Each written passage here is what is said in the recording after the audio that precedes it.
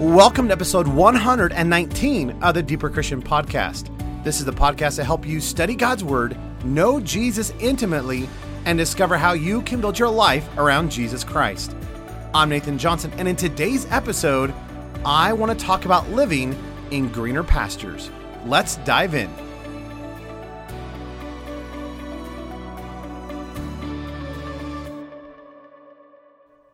Well, if you're a part of the Deeper Christian community, you know that on my last email this last Saturday, I mentioned the fact that I had emergency surgery this last week. I wasn't feeling well at all. I was actually I was getting ready to head to Tennessee to speak for the week, but I wasn't feeling well at all. And I ended up going to the ER and I found out that I had appendix problems. And so they rushed me into emergency surgery, took out my appendix, and I've been spending the last 10 days or so in recovery. And it's been a very blissful time, just soaking in just some rest and and just the pain and the agony of my schedule gone haywire. But in so doing, it's kind of been a delightful time where I've just had time as I'm lying around to just think afresh about life. And it was rather humorous. Early last week, as I was laying at home, a good friend of mine, Eric Ludy, gave me a call and just said, "Hey, how are you doing?"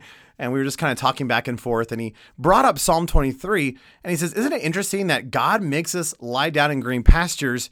And at times that can be rather forceful." And I said, that is so true. And it reminded me a lot of Ezekiel. If you get from the first part of Ezekiel, here's God. He picks up Ezekiel with his hair and just kind of plops him down by the river. And it's just like, whoa, that's pretty intense. And it's just wonderful at some level to realize that God is so concerned about our welfare and our lives that sometimes when it says that he makes us lie down in green pastures, he will do it forcefully if necessary. And I'm a person who doesn't like to slow down, and I just go. So this ended up actually being a blissful opportunity of sorts, even though it's been full of craziness and pain and whatnot. With that being said, if you're not a part of the Deeper Christian community, I would love for you to join.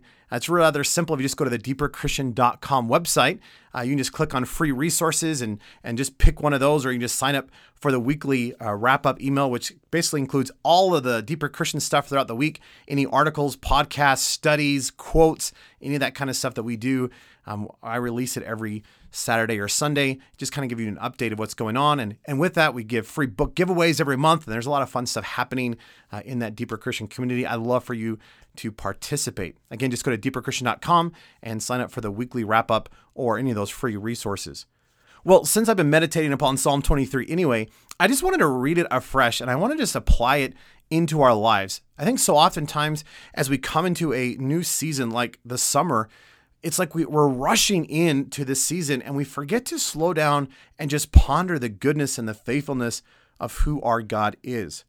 And I love what David writes in Psalm 23. If you remember, David is a shepherd himself. He grew up as a shepherd. He grew up in the fields with the sheep and caring for them even from a young age. And it's such a beautiful picture that he ties in this idea of shepherding to who God is. That God isn't just some person out there just kind of looking down from a distance, as the old song used to say, but that he's intimately involved. I love this idea that as you come into the Gospels and Jesus gives a lot of that shepherdy language. You know, he says, I'm the gate, or I'm the door to the sheepfold, that the sheep hear my voice and they know my voice. And it's a beautiful picture. You know, when you, especially if you go to the Middle East and you see all these Bedouin shepherds that are still, they still shepherd. I guess they shepherd. They shepherding. They shepherd. I guess it's shepherd. Anyway, here they are doing their shepherd stuff. And it's beautiful that you could have several shepherds come to a well and all these sheep are intermingling and mixing together. And you're like, oh no, how are they going to know which sheep are their own? But it's amazing that as they start walking away, they give this little guttural call and the sheep know the voice of the shepherd, that they know their shepherd and they will follow their shepherd. And Jesus says, my sheep know my voice. And wouldn't it be amazing to be so tight with Jesus that we just know his voice, that we just distinctly know his voice from every other voice vying for our attention? And I don't know about you, but we live in a world where there's so much noise and distraction. But what would it look like to be so tight with Jesus that we know our shepherd's voice? So David is using this language in Psalm 23, and he begins in verse 1 and says, "The Lord is my shepherd, I shall not want." And again, I think it's beautiful that it's not the Lord is our shepherd or even your shepherd. David, this is so personal for David. He says, "The Lord is my shepherd," that just as I used to shepherd the sheep, I am his sheep. And because the Lord is my shepherd, I shall not want. And verse 2 is just beautiful to me. David writes, "He makes me lie down in green pastures." Some translations say he causes me to lie down in green pastures. He leads me beside the still waters. And of course, there's a lot of depth to this, but just a couple quick insights. One, you realize that Bethlehem, where David was really familiar, Bethlehem is a great shepherding community. In fact, it's still a great shepherding community.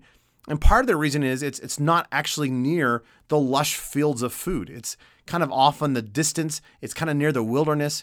So there's just it's a lot of desert, but there's just some shrubbery. And the reason that's so great is you don't want your sheep eating all the great food that you need for people. So they're just kind of there for the leftovers, for the little shrubbery stuff.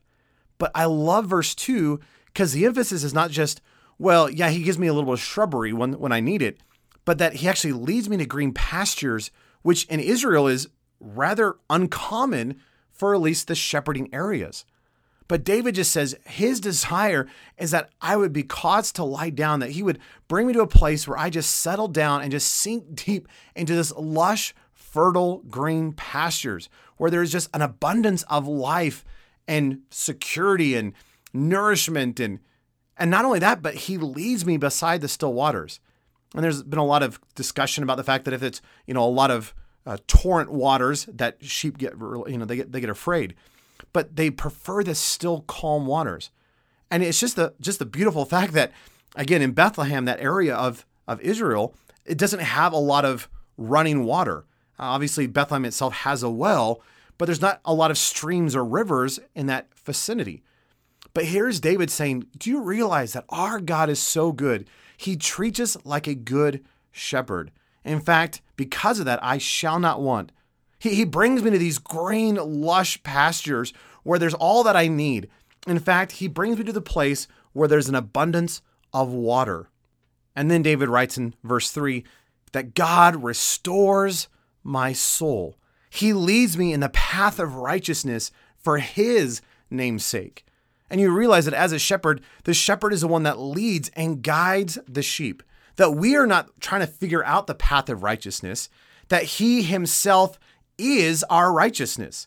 As Isaiah says, that he becomes our robe of righteousness that we put upon ourselves. But that God himself is leading us down the path that we are to go, which is a path of holiness and righteousness. Now, interestingly, in verse 4, David says, yes, even though I walk through the valley of the shadow of death, I will not fear. Why? Why can I go through any location, even if it's a place of death? Why is there no need for fear? Because he is with me. And when the shepherd is with us, there is no reason to fear. That his rod and his staff, they comfort me. And yes, it's there for correction, but it's also there for comfort. That as the shepherd is leading us along, he's kind of giving these nudges and little, kind of taps saying, hey, no, walk over this direction. No, too far that way. Come over here. That the rod and his staff, even though they are corrective devices, it's the correction that actually causes us deep comfort. And if you want to do even deeper study of this, look at the book of Hebrews where it says that it's like the discipline of the Lord. God disciplines those whom he loves. And so we have to remember that even though his rod and his staff at times may feel like correction, they really bring us comfort. And it's an amazing fact that it doesn't matter the circumstance, the situation, or whatever it is that we go through, we can have comfort and peace. Why? Because our gaze is upon our shepherd, not upon the circumstance or the death surrounding us. David writes in verse 5, you prepare a table before me in the presence of my enemies. You anoint my head with oil. My cup runs over. Surely goodness and mercy shall follow me all the days of my life, and I will dwell in the house of the Lord forever. What a phenomenal passage. And I hope it's just a reminder that as we're entering into this summer season, not just to race through the season. And I know so oftentimes summer ends up being that time where we become completely passive and we just kind of like check out and kind of do our own thing and we actually forget about Jesus, or we are racing through it with so much activities and stuff going on that we tend to put Jesus on the sidelines. What would it look like if Jesus was our shepherd? Not just our shepherd, but our good shepherd. And what if we allowed him to bring us to a place of green pastures and still waters and allow us to lie down there and restore our soul? That this summer would be a summer where he leads us in a path of righteousness for his name's sake. Well, I would highly encourage you to take this summer and use it as an opportunity to be intentional and to really press down the narrow way of the cross. That this wouldn't just be another season, or it wouldn't just be a time that we check off our list, or it wouldn't just be something we race through where we just kind of pull back and disconnect from God entirely. What would it look like if this season perhaps is the greatest season of our entire life thus far, because we were intentionally pressing in to the great shepherd and we were allowing him to lead our life down a path of righteousness, to bring about a restoration of our souls, which, truth be told, in this day and age, so many of us desperately need.